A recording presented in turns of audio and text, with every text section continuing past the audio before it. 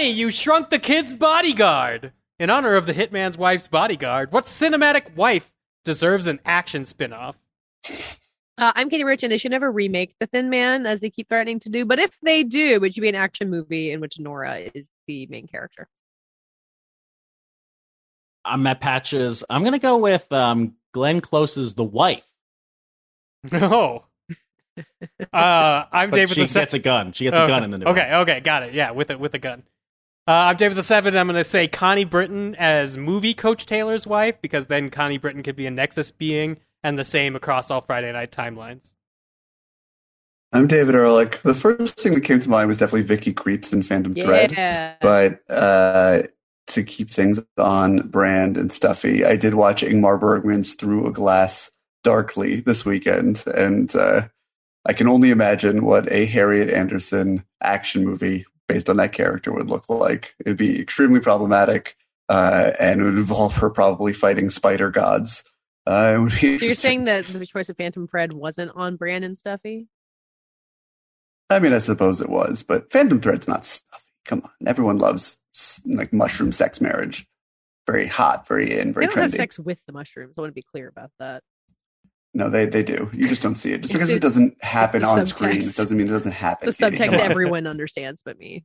Gentlemen, you can't fight in here. This is the war room. Fine, I can hear you now, Dimitri. Clear and plain and coming through fine. I'm coming through fine too, eh? Good. Then, as you say, we're both coming through fine. Good. Well, it's good that you're fine and I'm fine. I agree with you. It's great to be fine. It's a podcast. Hello and welcome to Fighting in the War Room. It's episode 353. It is Pandemic 65. It is the week of Wednesday, June 16th. That is the day that in 1978, the movie Grease, directed by Flight of the Navigators, Randall Kleiser, was released. The theme continues. He also do we like Grease around here? Are we no, Grease? the theme of Flight of the Well, he Navigator. also directed Honey, I Blew Up the Kid, which is where the lightning round classic reference came Wow. I'm more of a Grease 2 fan myself. from. You lie. Reproduction. Is Randall Kleiser still alive? Is he around to know that we're thinking about him all the time? He better be rebooting Flight of the Navigator. No, you guys are doing that. Coming on board. He's executive producer on our Executive eight-part producer, Flight of the prestige Navigator. series. Disney Plus, Mayor of Easttown meets Arrival. We've already done the pitch work. It's Congratulations, guys. It's going to be great. It's coming right after the Book of Boba Fett. Oh God, you said a Star Wars thing, and David, you passed the test. What was the code word from last week? I did. For someone who doesn't follow you on Twitter. The code word was Andy Cohen told me to take a drink. When I say the Sith holocron, Hey! I would be lying if I told you I knew what a Sith holocron was. I know what a Sith is, and I know what a holo table is. And Isn't the Sith holocron the MacGuffin of... Yeah, I was going to say, it sounds like a MacGuffin. No, that's a Wayfinder. The Sith holocron the Wayfinder. You're right. is the triangle version of the Jedi's cubed holocron. Wow. Anyway, More of it was a on my Star Wars desk, cartoon so got thing. it. I did pass the test, which does mean, I think, as far as I understood the rules, that I get to monologue about the one thing we were told that I couldn't talk about. That was what we were using to goad people into leaving us reviews. But now we're going to move on to something that Katie came up with going forward as a threat to our listeners, who have been very good, very receptive, very eager to not hear me do what apparently I'm about to do. But we're just going to do this once and for all, and then we're going to move on to a new topic, which is great. But I'm not really sure what I need to say about Galaxy of Heroes. I'm more interested in a 90-second conversation with Dave, maybe. Just about the pursuit, almost an existential pursuit of trying to get the galactic legends.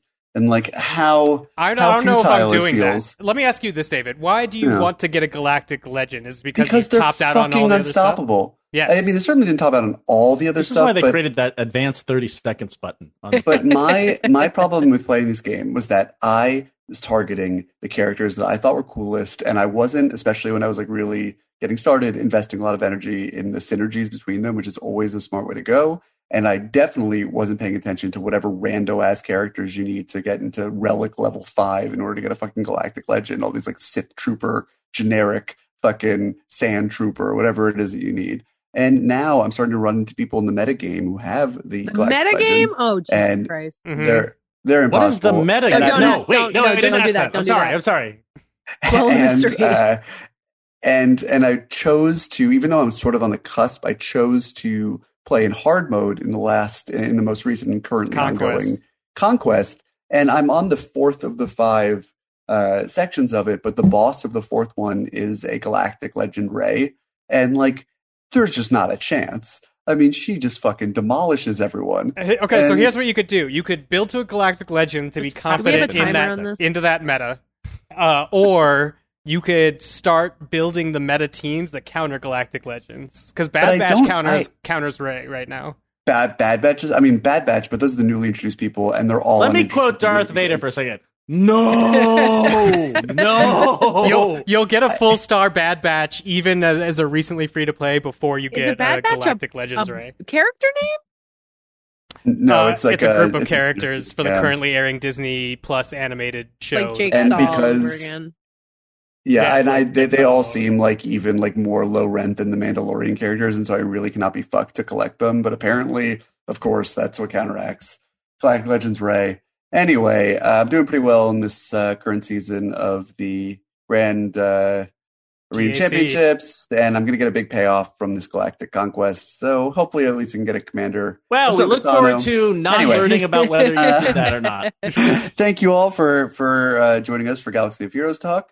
That was at least 90 seconds. Thanks for Dave for being my personal synergy on this podcast. Together, we can take on any of the Galactic Legends. We do have one review, which I'm going to read real quick, and then I'm going to pass the baton to Katie to tell us what our new threat to all of you out there is. But JD Bangarang says, the GOAT Pop Culture Podcast. How kind. This is a good one, folks. Nice and chill and easy on the ears. Don't overthink it and give it a try. Flawless Thanks, review. JD Great Bangarang. review. Very Yeah, helpful. perfect. I like it. In any other week, you would have spared the entire world from having to listen to me talk about Star Wars Galaxy of Heroes. Katie, tell the listeners up there what they could be averting in the I future. do think I revealed this last week, but I'm just going to say it again. Oh, you did. You did. I actually am now remembering what it is. Yeah, but it's and going to pretty be good. the most boring parts of the royal family. Like, it's very important that you know. Oh, It's yeah. not going to be about Harry and Meghan. It's not going to be about Princess Diana. It's going to be about like Mhm. the queen. The Bad Batch of the Royals. Yeah, basically, like all of the most racist cousins are who you're going to learn about in detail. I'm going to do some research. But that kind of sounds interesting. I think, I like, if know. you really wanted to put people off, you would be like, it's only fawning talk about how much you love the royal family. Look, and Star imperialism. Wars Galaxy of Heroes was also a funny threat until I talked about C-3PO for 5 minutes. So really, you guys, listeners, you get to decide. Do you want to hear if Katie could really be boring about the Royals? It's true. If so, don't leave a review. But if you fear Royals or switching back to Galaxy of Heroes at a moment's notice, whatever you fear, it's behind the corner if you don't The write a history review. of the In that queen's cave jewelry is on Dagobah. very detailed, and I will share everything. Ooh. I know. Oh no, yeah, that sounds okay. That sounds boring. Yeah. Leave us a review on iTunes.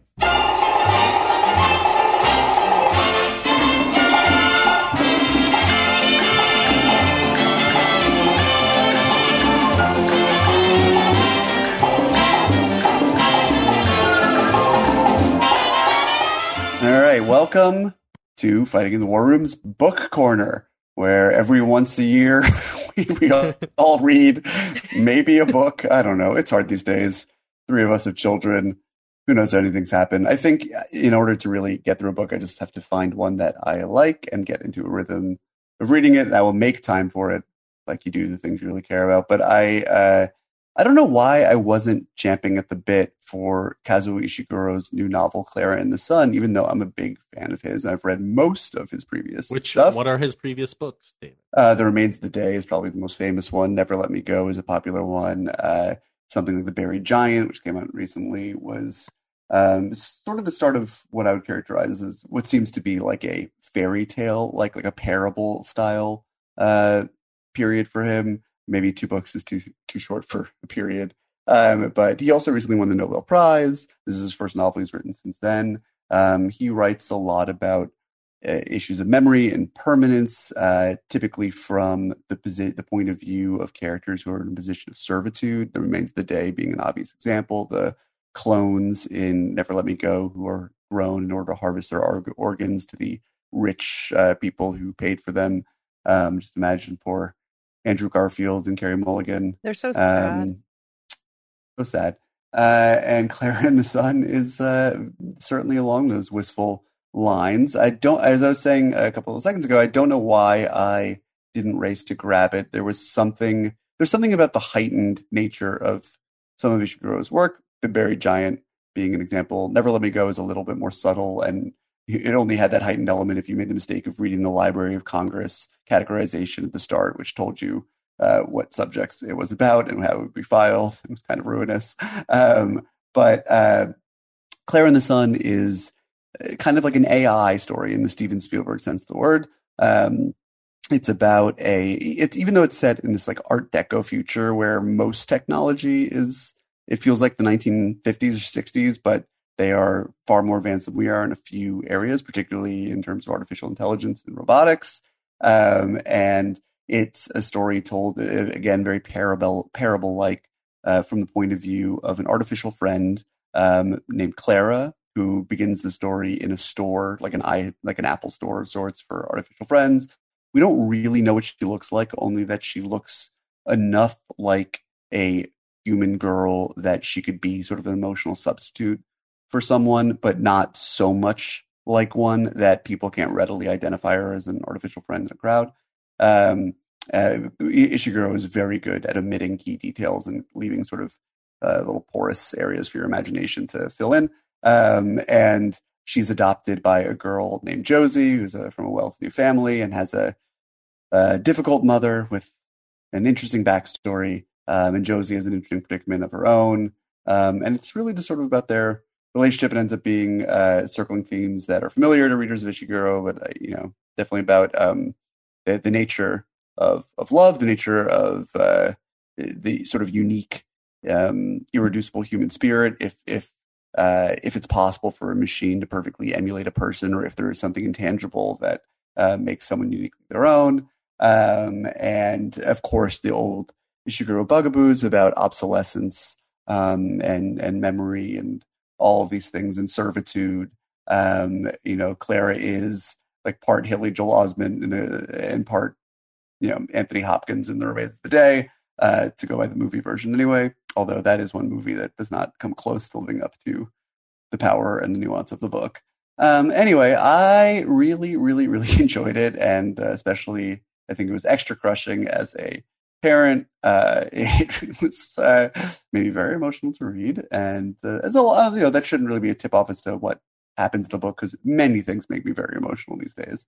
Have you revisited AI since you've had a child? Well, it's funny you should ask, because that is something that I have been meaning to do. Its 20th anniversary is coming up very soon, at the end of the month, and seems like fertile ground for a think piece. I'm sure there will be some. And since I was a 15-year-old boy named David when I saw it, David in the movie, quite 15, and now I'm a parent, and I always thought it was. You also had that incident where you shoveled spinach into your mouth and jammed all. I don't like to talk about that, but down, apparently we all know that is what happens when I eat vegetables. It's bizarre, but it's true. Oh, right. And now, as I really do, and now as a parent, I think that the ache and sadness of that movie would probably hit me in a different way, that I would be morbidly curious to see for myself. Not that I haven't seen it in the last 20 years, but I don't think I've actually sat down and watched the whole thing, some of which is so vividly imprinted in my mind since my son was born.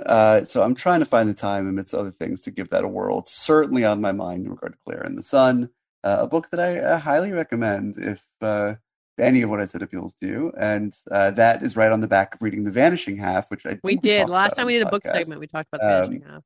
2 books in a row. Wow. That I've read and greatly enjoyed. I am impressed. And now I'm just like happy that I stopped reading so many books during the pandemic. Not that I wasn't doing that before, but really my tolerance for things that I like, and books that are beloved and critically acclaimed, classics and more recent fiction and like nonfiction, even books that I was enjoying, I just really couldn't get through. And so to find something in The Vanishing Half that broke that seal and got me to actually get to the last page was a breakthrough. And now I'm You're on a roll. reading, a friend lend me Melissa Broder's Milk I'm Bed. fascinated all the time of the world to read and play Star Wars Galaxy of the Heroes. time and do all these movies and get 10,000 steps a do not day. have I much think time. is the thing you were always bragging about. I've started swimming at the my YMCA. I'm a God. swimmer now. How are you? Wait, Where is this what do time? you do How do all you get day? this time? You have a child. I don't do any of this stuff very well, which is part of it. And these books are being read slowly, and I'm basically wasting away, and I don't sleep. And Yeah, what hours Ace, of the day do you read? Are you optimized to read? Because I have trouble reading at night. I fall have asleep. since middle school. I always Oh. fall asleep. reading at night is the only time I can read. If I did fall asleep reading, I would consider that a bonus. But I read, I'll read like 20 or 30 minutes at night, and I'm not reading these books very quickly. I mean, we talked about The Vanishing Half a long time ago, and that was the most recent book I'd read. But it comes in spurts. You get excited about something, and you make the time for it. But I don't sleep a lot, and Asa has been pretty low maintenance, but I think that's starting to change. It is this week. He's got he was sent home from school sick today, and he was crying up until the minute we started recording. So who knows what the future holds? Maybe I am being greedy by trying to read another book. No, you get it in while you can. But Katie, I heard a rumor. Books. Yeah, I mean, I read him several books or the same book several times. No, are we counting night. Pete the Cat books? I'm doing great on Pete the Cat. Oh, These fucking, like, for the parents out there, these Lovery boxes of toys that they sent at the perfect time in your child's development, this like subscription service. The toys are amazing, but the photo books they send are just like, he's obsessed with them. He's so much more interested in the pictures of real people doing these activities than he is in illustrated characters, even though he likes those too. And then the way we read them, because some he of loves those words, real drama. He doesn't like this cartoon Yeah, shit that but most it's like- American kids read. like, He just loves B- people and raw B drama. gets a checkup, right? Like B gets a checkup, and it says in bright yellow letters, like Dr. Cooper is here. And so every time we get to that page, you go, Dr. Cooper is here, and Asa just starts cackling, and then he just keeps flipping back to that page over and over and over because he enjoys the reaction. Savor these It's the moments. best. But Katie, I heard a rumor that you read a book. No, Or Patches, you read a book. Actually, Someone out I there did in read the a world book. also read I realized a I did want to bring up a book that I read a while ago, but is now out. I got to read it early, which is very nice. It's called One Last Stop, and it's by Casey McQuiston, who wrote Red, White, and Royal Blue, which got caught up in a weird book world semi-cancellation last week, which doesn't have anything to What do book with her hasn't? new book, so I'm just not going to get into that. Am I cancellation? She had to change some words. She changed some words She in made an Red, White, and editorial Royal Blue, choice. which is not what we're here to talk about, because her new book is called One Last Stop, and it is about a young Gen Z person living in New York City who meets a woman on the subway who turns out to be a time traveler from the 70s who's been trapped on the train. Oh God, which train is it?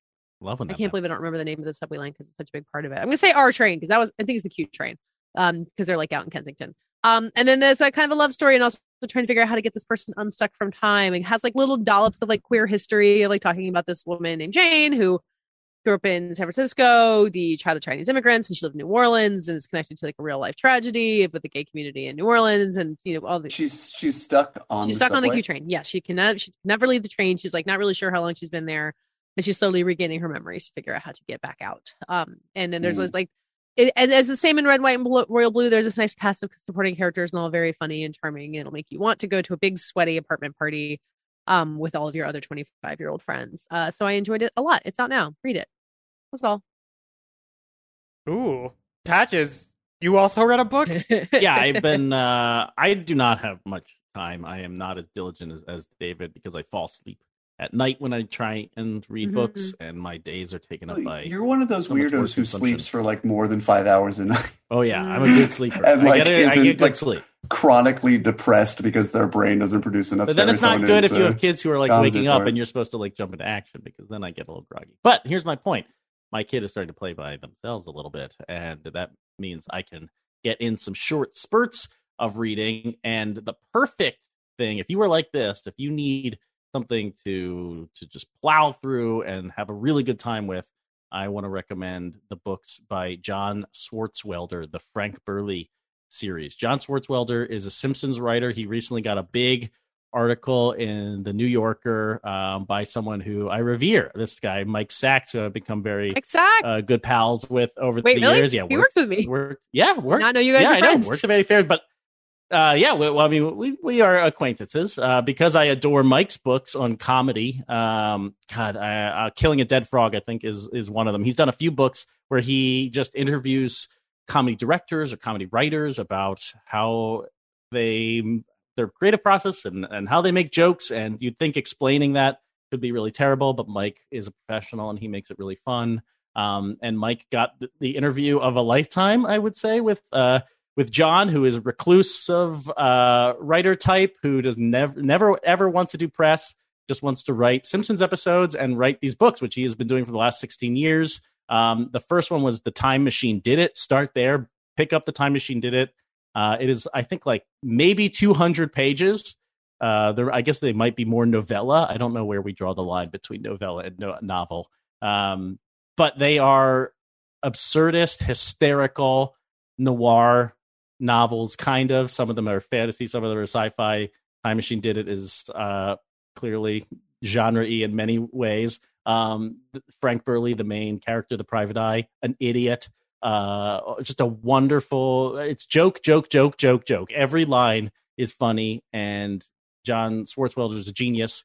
And I wasn't surprised that after Mike's profile in New Yorker, all of his books were like hard to get on Amazon and such, but now you can, and I would definitely pick them up. They are unassuming little books and just so funny. Really, really, really good stuff. So if you need something that's short and you could read a chapter or two in like 5 minutes when you have a second and want to enjoy life, pick up these books. They're really good. Before we end, Dave, what's your relationship to books at this point? Do you wish you were reading more? Do you not care if you're not reading? Do you know how to read? So here's what I'm going to be as honest as I can with everybody without fucking up anything that I can't talk about yet. My Marvel book changed from an oral history to a history, which suddenly meant a lot of my research reading was just like fucking wrong. So here's a list of things that I've been digesting over the past month. Comic Wars, Marvel's Battle for Survival by Dan Revive. Marvel's Comics, The Unturned Story by Sean Howe, one of my favorite. True Believer, The Rise and Fall of Stan Lee by Abraham Reisman, great. Robert Iger's The Ride of a Lifetime, just about Disney stuff. Matthew Alford's Real Power, about how the American military sort of like pushes things on people. Disney Wars by, I believe his name's James Stewart, and Pictures at a Revolution by Mark Harris. I'm writing a history about Marvel and movies. Cannot wait to find out how Guess Who's Coming to Dinner connects with the Marvel Cinematic Universe. It's just about trying to write good histories, man. I had like real good. shoved in things like Meet Me in the Bathroom and the CAA oral history and the Saturday Night Live oral history, and I tried to like learn that format, and that was great until that wasn't what we were doing anymore.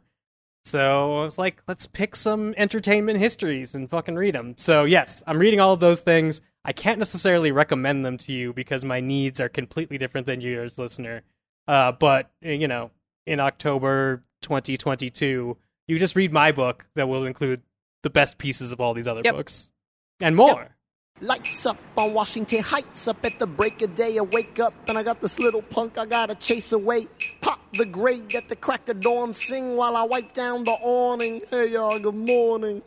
Ice cold piragua, parcha, china, cherry, strawberry, and just for well, I went to the movie theater over the weekend, and I don't remember when we decided we're going to stop saying it's pandemic check-in, because it felt like we gave up on it. It will just forever be a pandemic check-in. But I do remember there being something about us going back to movie theaters in the rules there. Dave, is it time to ditch the pandemic? Are you saying it's the last pandemic? I don't know. Is it? Dave, what's the new rule? Do we have one? I don't think we have one. We were either going to wait till someone medically said the pandemic is over, which gets a lot fuzzier now, or I think before we'd all been back to theaters. Oh. Well, that's definitely we were all going to be vaccinated at some point. So, Dave, when are you going to go to a movie theater? What's going to get you there? I don't know, man. It might be F9 at this point. I mean, I would love to see Black Widow in the theaters, and maybe I will if I have a good F9 experience, but I also don't have to. I like my couch.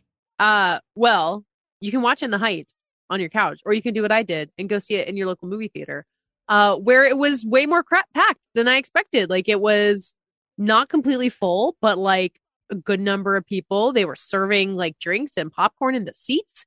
People were laughing and they clapped when Lin-Manuel Miranda came on beforehand and said, like, welcome back to the movie theaters. Also, there's that Vin Diesel thing where he was like, the movies.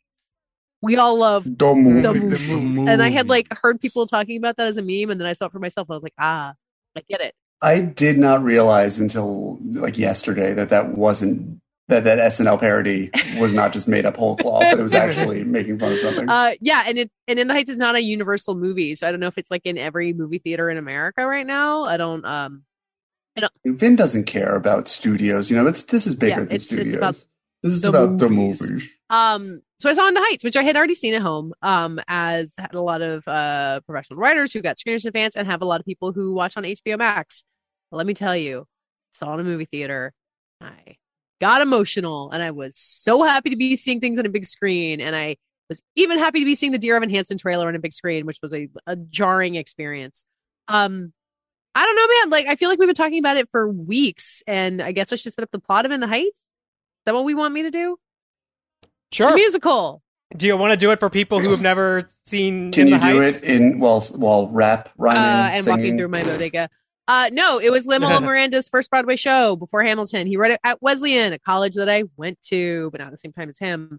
And it is. I mean, I went to that Wesleyan. I didn't enroll or anything. I mean, he graduated in the I went spring. there. I started in the fall. So I'm just saying, anyone can go to Wesleyan. Just missed that Miranda. Everyone can set foot on the campus of Wesleyan. And it's about a block in Washington Heights. I think the show was set over a single day or over 2 days. The movie takes place over a slightly compressed period of time. In the original show, Lin-Manuel Miranda played the character of Usnavi, who owns the bodega, and he's kind of the narrator of the show and is the centerpiece through which all these other people's lives flow. You've got these he's got a love interest, and there's this other couple who have this love interest thing going on. There's Abuela Claudia, who's like the mother figure of it.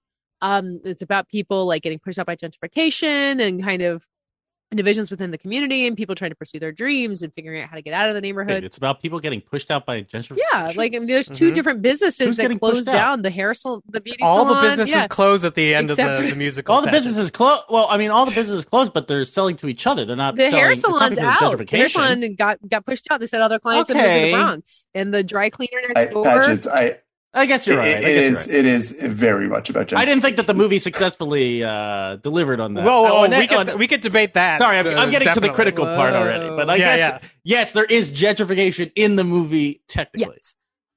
So the movie is directed by John Chu, who directed 2 Step Up movies, I think, as well as Crazy Rich Asians. He has a strong background in musicals. And I think In the Heights as a story is pretty straightforward. There are definitely some character motivations where you're like, okay, I believe that you want that because you're telling me you want that. I'm just not going to investigate it further. But then every musical number is a complete thrill. It is so exciting. If you I love musicals, and so I think I'm extra in the tank for it. But just watching a bunch of people dancing in a fire hydrant or with sprinklers attached to their feet while they break dance, or spinning on inner tubes in the pool, in the 96,000 song in the pool being the showstopper of all showstoppers. It brings me a joy that is unmatched by any other kind of movie, and I think was heightened by seeing it on a big screen and being fully enveloped in it. I was so thrilled to be able to kind of live in that world for a while. And I hope other people are too, even though apparently not enough people went to see it over the weekend. I mean, it really is reflective of how I must live in a little bubble. Politically, I tend not to mind, but in this sense, I would have told you, I'm sure we were intimated as much on this podcast, that In the Heights seemed poised to be a massive hit. I wasn't following the tracking. I don't know how accurate tracking is these days, especially for a movie that is also playing on HBO Max. But it just seemed like the movie that everyone was talking about and waiting for. And I was genuinely shocked that it underperformed as much as it did. Well, I think a lot of people watched it on HBO Max. I was at the doctor's office on a Thursday before the movie came out. Well, actually came out on HBO Max on a Thursday. And all the ladies at the counter did release were like, it a wait, day it's early coming on out on HBO Max today? Oh, I can't wait to go home and see it. I'm going to watch it on HBO Max. How do I get HBO Max? I got to watch this movie. And they were really excited for In the Heights. It was amazing to hear people being excited for a movie again out in the wild. But they were excited to see it on HBO Max. Yeah, well, because people are out. It's just like me and reading books, right? People are out of the habit of going to the theater, even if they're itching to leave the house and have something to do. And I saw some sentiments on the internet that I could not possibly disagree with more about not people in our line of work anyway, not politely, respectfully, understandably preaching to the masses that they go and see this movie on the big screen if they can, because they are missing out on the experience, so the full experience anyway, if they watch it at home. That option it should go without saying. It should always go without saying. We're all hypersensitive these days. It's not always available to everyone.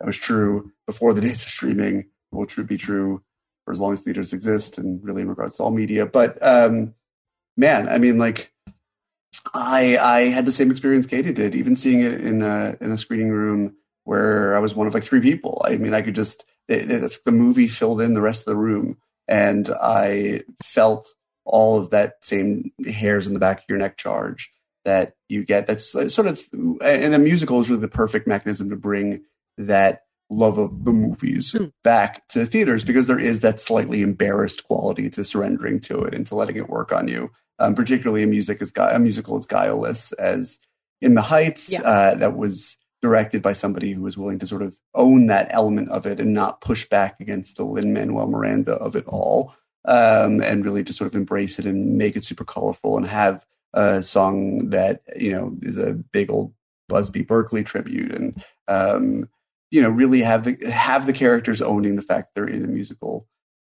show, and or a movie rather, and man, it just, like, I thought it was delightful. I've been watching since it was on HBO Max. I've been watching just like the first 11 minutes of it 2 or 3 times, which just give me a real charge that I look forward to doing that. Missing. And those may not even be the highlight of the movie, even if it's, you know, some of the shots there feel like they really sort of immediately tap into why this movie worked for me so well. I'm thinking of the shot of the people, dozens of people dancing on the sidewalk as it's reflected in the window of Usnavi's bodega, and just like how much that shot sort of informs you in terms of the energy of the neighborhood and the street, but also Usnavi's relationship to it, his dynamic with his own people, his place, his idea of home. I mean, like, all of these things are really beautifully sublimated in some of these moments that are not just done for spectacle, that are actually sort of pared down in a way. And really, it's just like, fucking, one of the things that so bums me out about how this movie performed, even though we know that musicals can have long legs and the story of In the Heights is a financial endeavor, is not over. The Greatest Showman. It's just that, yeah, exactly. But like, this movie just like mints movie stars every 5 minutes. I mean, or at least it should. By all rights, these people should be household names. I mean, Anthony Ramos, I can't remember the last time I saw someone who was that overwhelmingly likable in a movie. And I saw a friend of mine complaining that he was sort of like nerdy or twerpy, and that Vanessa, who is played by what's her name? Melissa Barrera. She's she's more of a I think she's Latin actress. Fantastic. She hasn't been in much Hollywood stuff. Yeah, I mean, she was in some telenovelas, I think, but she's like just radiant off the screen. And then Corey Hawkins is just like, holy shit. Yeah, he's amazing. Holy shit, is Corey Hawkins a star? Like, every time Tom he walks Hanks, on the man, screen. that's the I don't get the Tom Hanks comparison you keep making. I want you to expand on this. I don't see it. Yeah, I'm not sure Tom Hanks would be my go-to reference. See, I just think he has this. I think he has this charm where he could be easily underestimated. He could be like an action guy, but I think he's like a rom-com guy. I think he's just a chill, normal dad guy. And like, even as a young man, I don't know. He might be much older than I realize, but yeah, I just think he's everyman. I think we give that to Tom Hanks easily because he fits a certain cookie cutter American mold. But I think Corey Hawkins is also like America everyman. Corey Hawkins is 32. That's what. So he's younger than us. So he's got a long doing career. He just fucking rules. From the moment he walks into that bodega, I was like, I mean, I've seen him in things before, but like, it's just, I've seen Anthony Ramos. I saw Anthony Ramos on stage. I mean, like, humble brag. I saw In the Heights in theater. I know he wasn't in the Broadway production of that, but I saw In the Heights way back when in theaters, and I do not remember enjoying it, a fraction as much as I loved the movie. But man, I mean, just like these, and then you add like Jimmy Smits, "Good Morning, Usnavi." I mean, it's just like the stuff that dreams are made of. And this is all within the first couple of minutes of the movie. I mean, I have my quibbles, as I wrote about at length in my review on IndieWire. I mean, I don't think that the framing device is, even though I understand it, I think I see the rationale. The framing device of him telling the story to the kids, telling the story on the backdrop of the Dominican Republic. In the way that it's executed, it felt very clumsy to me, and there were some choices that left me scratching my head. It kind of felt like the ending of Contact, where they had gone to space or something, and they were in sort of surreal alternate dimension. That scene, from what I understood from the press notes, was actually filmed in Long Island. So there you go. Wow. But Just Photoshop some palm trees in there. We'll call it a day. yeah, Warner Brothers was not about to shell out for a flight to the Dominican Republic. In this, of all films that would seem justified, I guess they decided it wasn't worth it. But and there's some things that felt a little ham-fisted. The new plot they've written in about the Dreamers, I thought was actually really touching. But the way that it's introduced, particularly in the protest scene, which lasts for seconds. I mean, this is not a huge issue, but it's just like of all the things John M. Chu was born to direct and brilliantly with his pop sensibilities, a believable protest scene is not one of them. Yeah. And I was just like, wow, this feels plastic. But and In the Heights is a messy musical. The plot is not very focused. It is kind of a sketch of a point in time, of a place, of the various people and their often contradictory ideas of home and what this Washington Heights means to them. But I thought the movie was able to tie it together well enough in terms of just like your affection for the characters and their affection for each other. And the music is maybe not as memorable as some of the music from like Hamilton, which is a high bar. But this movie just like whatever, corny ass or not. It literally makes your heart sore, which is like not like put it on a poster and shame me to death. It literally. I mean, that's how it feels. I feel like I feel doctor. the inside of my chest lifting up when I'm watching the best scenes in this movie. Wow. Jesus. Patches, you hate In the Heights? No, I'm pretty just mad. I watched it I'm at right there home. with you, Patches. This is a C plus movie. Yeah, it kind of is. Boo. Now, I saw it on HBO Max, where it was meant to be Boo, seen. I'm booing that as the director intended. Wow. And I didn't know the show at all.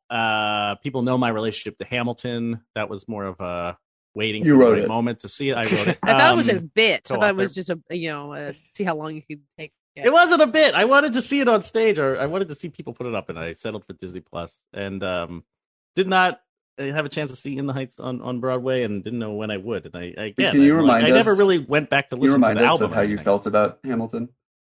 I really liked Hamilton, but interestingly enough, I think both Hamilton and In the Heights have kind of flaccid second acts, and a lot of musicals actually suffer from this. Every musical it's hard ever to live up to. has a flaccid second act. It's hard just to a live up fact to your of first life. act. It's like a flaw with the medium at some level, and In the Heights is no different. I just don't think I was taken by much of the music or much of the performance. There's so many characters, there's so many storylines that I didn't really become invested in any one person. I thought the female characters were like really underwritten and boring.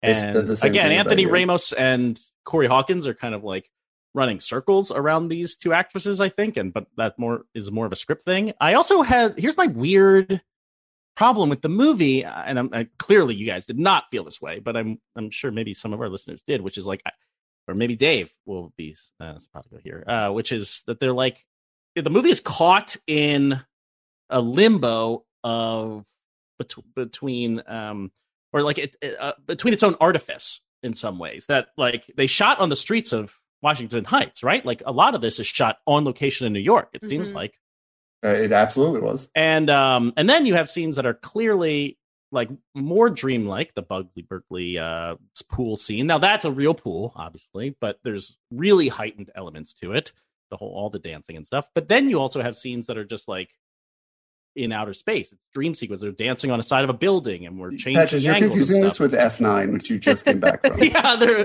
they're swinging cars between mountains and such. They defy the laws of physics. I just felt like, are you going to pick a lane here? Is this going to be a musical you're shooting on the streets of New York, and where the music is heightening it, or are you going to stage La La Land? Like I almost wanted the whole movie to be shot in a backlot to make the artifice feel cohesive. Yeah, It makes no sense. It makes total sense. I don't know. It's not cohesive. Also, like your idea of like railing against a musical for being particularly a musical that is grounded in the dreams of its very grounded characters. But it doesn't segue between dreams. It doesn't have dream logic. It's not using that language in particular places. It's not dreaming as an extension of song. It's where there's going to be songs here, and then there's going to be like dream logic along the here. Side of the building. That's not. Yes, but I'm saying that happens like once, and it's and it's not replicated. No, we there's don't have dream there's sequences. Patience Faye, which is an entire like dream sequence. But there's also, I mean, this is a movie where he walks down the street and he spins the sewer grates like turnstiles, and that's one of a million little details where the heightened reality are incorporated. I felt like you needed to pick a lane. It needed to either be grounded on the streets of New York or be in dream logic. You can't do both. I don't even have a problem with the directing. I don't know if dancing on the side of the building, fucking beautiful. Love everything about that sequence. It really makes the characters come together. But the reason I felt that, I mean, there's a lot of bad CG in this movie. Like that, the end of the pool. There's a lot of bad CG in just about every movie that employs CG. Anyway, point being, the reason I thought back on that, why it hits so hard, is they've cut Benny's story from this movie. Yeah, Benny suffers. And like Corey Hawkins is so good, and then it gets to this point where it's like Kevin likes him now. Like in this movie, Kevin likes Benny, which means I don't even know what. There's not even really a point where he concretely says he wants to take over the shop until after the shop's been sold. It just made a lot of adaptation choices that seemed like it wanted to update it, when I think is they should have boiled down what they had to like a cool core. Like, because then you lose Nina. I mean, by losing Benny's story, it feels like you also. Like, Nina shows up, she's back from college, and then I feel like they disappear from the movie for a good 30, 40 minutes. They changed Nina's backstory to be, like, more modern about why she didn't like Stanford. It's not that she had to work multiple jobs to, like, make things work. It's that she not was, a true Ivy. No. She was searched by... Well, no, it's the same problem with the... It's not like it's Wesleyan or something. It's not Wesleyan. It's not. It's the same kid with, like, the dreamer stuff and the ethnic makeup of Washington Heights. These are all things that were true to Lin-Manuel Miranda and felt very true to the stage show when it opened. You can't then transplant that to 2021 and not have these weird anachronisms where it's just like, I feel weird now about the makeup and just all Latinx people are the same. I feel weird this Mexican actress cast as a Dominican in this, where I wouldn't if it had just been like a movie that was obviously dreamlike or whatever Patches was talking about. But it seems like the stage show did a really good job of representing a community, of representing the ideas of dreams, of also, who told your story for take one. I think the show does a really good job on that.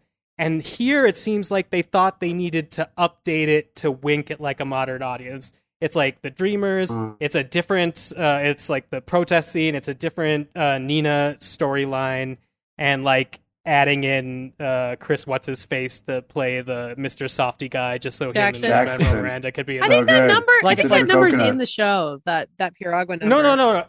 It is, but just all these little things that are adding, it takes me out of the movie because the story, it was a good machine, and it had a lot of family drama with like Kevin and Nina's whole like family, and it sort of felt like Usnavi wasn't the center. He was part of this like big tapestry. By like adding the border or the end stories and him narrating it, and like skipping over the whatever 10 Million Stories song and just telling the U.S. Navy joke like it's a joke, it's devaluing what was there before. So what you have is the best parts of In the Heights occasionally raised to meet John Chu's directing, and he's out there giving it his like fucking all. He's like, let's animate this scene where they're walking down the street and they could do pantomimes. Let's animate the pantomimes. Let's make fabric fly off these tall buildings and like float in the air. Like I'm just rule the fabric plays, the in the air illustrations do not. Oh, I disagree. I mean, I like them both.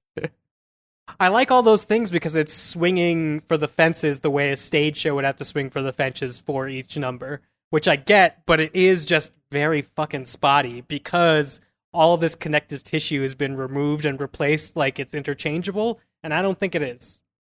I think the difference of when Abuelita tells the audience that she has the lottery ticket versus here, him finding it and shifting a whole bunch of stuff to the home. It's like right before Patience Faye, she's sitting there and she's watching the family be happy. That's supposed to take place after a huge argument. But now that we don't have the Rosario family and Benny like clashing off of each other, it's like, oh, she was happy and she passed away happy, which is like great. I love it, but that's not the reality of these gigantic families. I did not get the feeling from Patience Faye, regardless of its context in the movie, but that it was at a moment of happiness. So this is a song that like is meditating on satisfaction. I mean, it's such a tortured song. The song is great, and I think it creates its own. Is great because she made it creates its own context. Like I don't know if I don't remember the stage show well enough to use it as a point of comparison, but I don't remember watching the movie and thinking like, oh, like everything is rosy in the situation. I mean, it feels like it comes at a very fraught time still, and that it's sort of her death in the song here destabilizes any feelings of permanence and delusions that Usnavi might have or any character might have of keeping things as they are. It works excellently as a hard reset, but what it is, it's papering over the Rosario's fight with Benny that then Benny takes to the club, and it just makes the club thing all jealousy dancing, which I get is musical. I also love that sequence. But it has to then like hard reboot with Picencia Faye, which is supposed to end also with her displaying the fucking ticket. It's just, I get why they tried to reshuffle, and I get you're doing an adaptation, you have to make it be something. I just think it's not a successful adaptation because they kicked too many cornerstones out of it. No, I like the way that they move. They have Abuela Claudia's two big moments together. Like they let her be a presence in the movie, and they have these nice scenes like where you kind of, I don't think you lose her importance as a character by having Paciencia Faye come later, and then it works as the emotional fulcrum of the movie. The problem I have structure-wise is that after that you have this big emotional like moment with her, and then you get to where it's resolving on the plot lines, and you're like, okay, all right, like I know, we got to get everybody wrapped up, and then you're kind of flagging, and then Carnaval de Barrio comes up, which is a great musical number, and it brings the energy back, even though it's pretty pointless. Like, I think the sagginess. Well, it also references plot points that we don't see. Like what? It's like, oh, and Benny and Nina slept together, and I was like, they kept that in, but they didn't shoot the. Like, I don't get it, guys. I think we're just supposed to imply that they slept together. Yes, yeah, I mean, by hugging, they. I think that bringing the energy back up is the point that it serves, and that's all well and good, and it gives this last communal experience where everyone from the neighborhood, all these disparate people in the films, and I stress relatively diverse group of the Latinx community up there. Let Vega do a whole thing. Mm-hmm. But I will say that the thing that bothered me, and I guess we're in spoiler territory here. I mean, whatever, musicals are really tough to spoil, and the movie is not publicly available, but. I couldn't. The thing, I mean, I do hear a lot of the complaints about the structural issues of the movie. A lot of that I just sort of waved off because every musical, particularly those adapted from Broadway shows, I find lags in the second half, and I remember being a lot more deadened by the second half of the stage show than I was by the movie. But the decision to casually revealed that girl is Usnavi's daughter halfway through or 2/3 of the way through the framing device, rather than save it at the end, where it would have been like a cute, maybe somewhat eye-rolly button, baffled me. I'm not sure. And I like, when you're talking about these emotional through lines and sort of the waves that you're riding over the movie, I think that kind of reveal, which seems like a quibble, might have a effect that's hard to measure, that's greater, that sort of just resonates with how you're riding the waves. I don't know, but I just could not make heads or tails of that decision. Yeah, as far as the structure goes, I mean, as we have said, I think there are just really successful scenes. The pool scene is really dazzling, and the Abuela sequence is really dazzling. You can't just do their successful scenes, because I love the characters all the way through. I'm with them. I'm feeling for them. I thought I was talking about my perspective. You're not. I don't care about the characters. I don't care about any of the characters. As I was saying in the beginning, I'm like, what is this movie about? Is it about gentrification in Washington Heights? Is it about, like, I don't know. There's just so many things that it's about, and none of the characters have their moments. I almost wanted it to be like, I know that Lin-Manuel Miranda reveres Sondheim, and there are many Sondheim musicals that are just like this person's story, this person's story, this person's story. I think this would have been a more successful story if it had like contained bits that felt like this person's path. And this, like, I love the scene in the salon, that musical, when they're packing up and they're getting ready to go. But like, who are those characters? I don't care about them at all. They get totally lost in the movie, and they gawk and stand in the background of so many scenes and make weird faces. It's a very strange choice for that. I mean, if you got problems with the Greek chorus, Patches, take it up. They're not, but they're barely the Greek chorus, because you can't be the Greek chorus and have your own plot line. That's part of the problem with the movie. It doesn't necessarily know it's a movie all the time.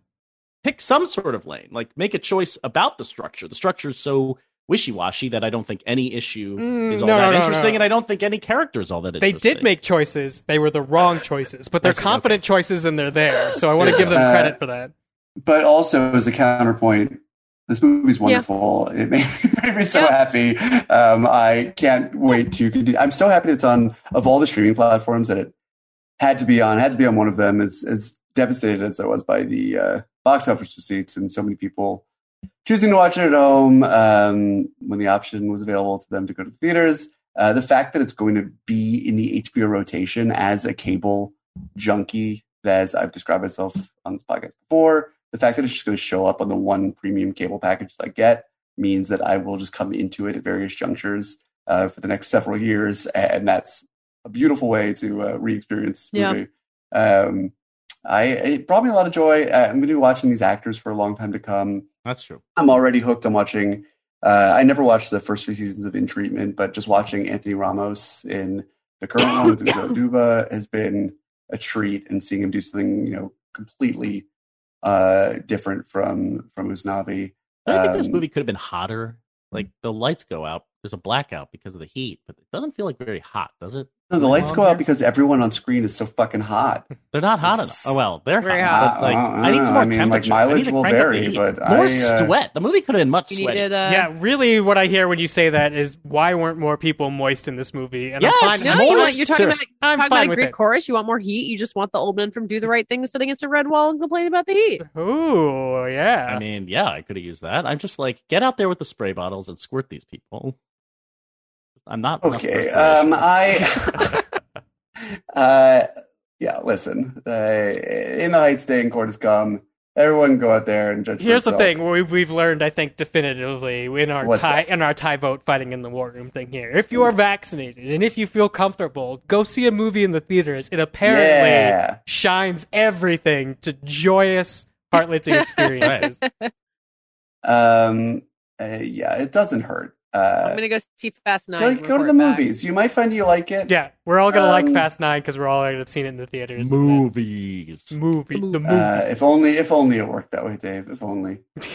But yeah, please go to the movies.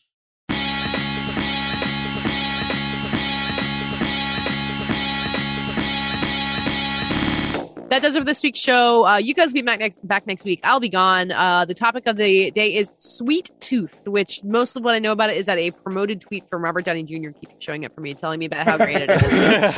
Oh my God, I saw it so many times. That's all I know. What is he saying? He says it's 100% fresh. It's certified fresh. Oh. So you guys are going to talk about it, so everyone should watch it. In the meantime, tell the people who you are. I am Matt Patches, senior editor at Polygon.com. I'm on Twitter at Mr. Patches. I'm producing another podcast called Galaxy Brains that I'm recommending to people. We had a very good episode with Amy Nicholson of the Unspooled podcast talking about Quiet Place 2 the other day. And it was, speaking of parents, she's anti-kid. So it was a very fun episode. I was going to say, are you about to announce that Amy Nicholson is pregnant? No, I'm definitely not. But Amy Nicholson, she may be anti-kids, but she sent Asa one of he's very sweet. The great Asa toys of all time, which is our Asa's little plush smiling face hugger, Facey Witter, who loves dearly. She is a brilliant person, and she may be anti-kid, but she is pro-horror and pro the themes of family, and they talked about it on Galaxy Brains. It was a phenomenal conversation, I thought. But yeah, you can listen to that, or you can listen to old episodes of Fighting in the War Room on fightinginthewarroom.com, where we have all the archives of the 300-some episodes. Holy shit. So if you got some free time and you don't want to read fucking books, go listen to Fighting in the War Room. I'm David Ehrlich. I'm the senior film critic for IndieWire. You can find me on Twitter and on IndieWire this week, where I'll be writing about, I guess, the Stragglers, the Tribeca Film Festival, and maybe more pertinently to people out there, Pixar's Luca, which I think at this point we should talk about that next week too. That I enjoyed. I also it's like what if Pixar tried to make a Studio Ghibli movie set in an Italian town called Porto Rosso, and they kind of did. And apparently there is a town on the Adriatic Sea called Porto Rosso, but yeah, Pixar leans into it real hard here. I enjoyed it. There's no fucking toys that come to life in it and stuff. Anyway, what am I talking about? Right. You can review our show on iTunes. At Fighting in the War Room, please spare us from having to listen to Katie Rich prattle on and on and on about all of the least interesting parts of the royal family who she loves unreservedly. Yeah. You don't want to Royalist hear it. forever. Neither do I. Leave us some reviews. And I'm Dave Gonzalez. You can follow me on Twitter at DA7E. You can also listen to me on The Storm, a Lost rewatch podcast, as we're barreling through the final season of Lost. And those are the exciting things that you could hear me on. But just in terms of nerd-ass shit, I should really point you in the direction of still watching Loki over there, produced by Katie and Vanity Fair and myself, starring Miss Joanna Robinson, getting all the Loki facts. It's going to be a fun season for dumb comic stuff. We should definitely talk about Loki on this show at some point. Wow, Loki, wow. Wow. The fact that Owen Wilson looks that good with gray hair is a shock and a I pleasure. still haven't seen a frame. You need of to see the Loki, frames but I with can Owen picture Wilson him in being them. like, He looks amazing. wow, the Infinity Stones. Wow. Oh, wow. There's no Wow. time travel. Wow. I'm Katie Rich. You can find me at Vanity Fair on the Little Gold Man podcast, where this week we're looking back at Witness, in which Harrison Ford is fucking hot, and that is the thing you need to know about it. And other things happen too, but mostly Harrison Ford is really hot. And you should listen to the Loki podcast too, like Dave said. You can find me on Twitter at Katie Rich, KateyRich, and we're all on Twitter at FITWR, where you can tell us to watch Loki, or you can answer this week's lightning round question, which was: In honor of the hitman's wife's bodyguard, what cinematic wife deserves an action spin-off? Thank you for listening, and we'll be back talking to you next week.